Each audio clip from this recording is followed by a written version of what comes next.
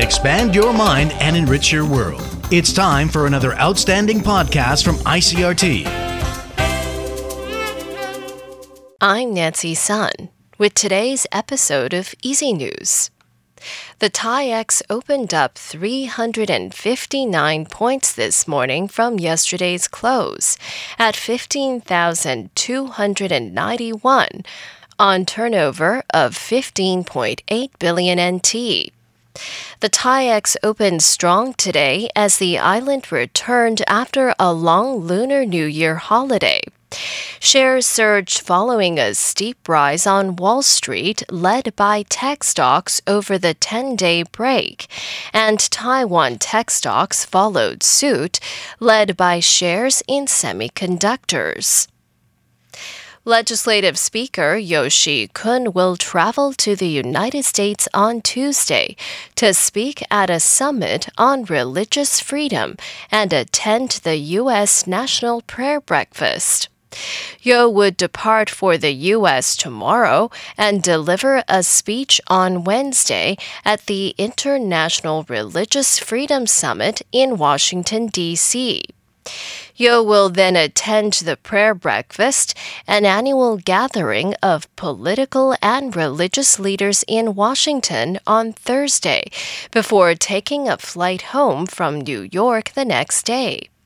He had originally planned a 9-day visit to the U.S., but condensed his schedule due to domestic political factors, including the swearing-in of a new cabinet and the legislature's review of a proposal to distribute surplus tax revenue to the public. The legislature's new session will begin on Wednesday. In international news, bomb-carrying drones targeted an Iranian defense factory amid heightened tensions in the Islamic Republic. AP correspondent Sarah Naffa reports. The Iranian Defense Ministry offered no information on who it suspected carried out the attack, which came as a refinery fire separately broke out in the country's northwest and a 5.9 magnitude earthquake struck nearby, killing 3 people. However, Tehran has been targeted in suspected Israeli drone strikes amid a shadow war with its Mideast rival, as its nuclear deal with the world powers collapsed. Meanwhile, tensions also remain high with neighboring Azerbaijan after a gunman attacked the country's embassy in Tehran, killing its security chief and wounding 2 others. Details on the Isfahan attack remain scarce. A defense ministry statement described 3 drones being launched at the facility, with 2 of them successfully shot down. A third apparently made it through to strike the building, causing minor damage to its roof and wounding no one, the ministry said. I'm Sarah Naffa. A passenger bus has fallen off a bridge and caught fire, killing 40 people in the crash in southern Pakistan. A government official in the town of Bela says the bus was speeding when it crashed into a pillar and fell off the bridge on Sunday. 4 survivors are being treated in a hospital for their injuries. Separately, in Pakistan's northwest, at least 10 children died in a boating capsizing on Sunday while they were out on a picnic. Local police said the boat apparently overturned because it was too crowded. And finally, Turkey's president has suggested that his country might approve Finland's application for NATO membership before taking any action on Sweden's. The 2 Nordic nations applied jointly to become members of the military alliance following Russia's invasion of Ukraine.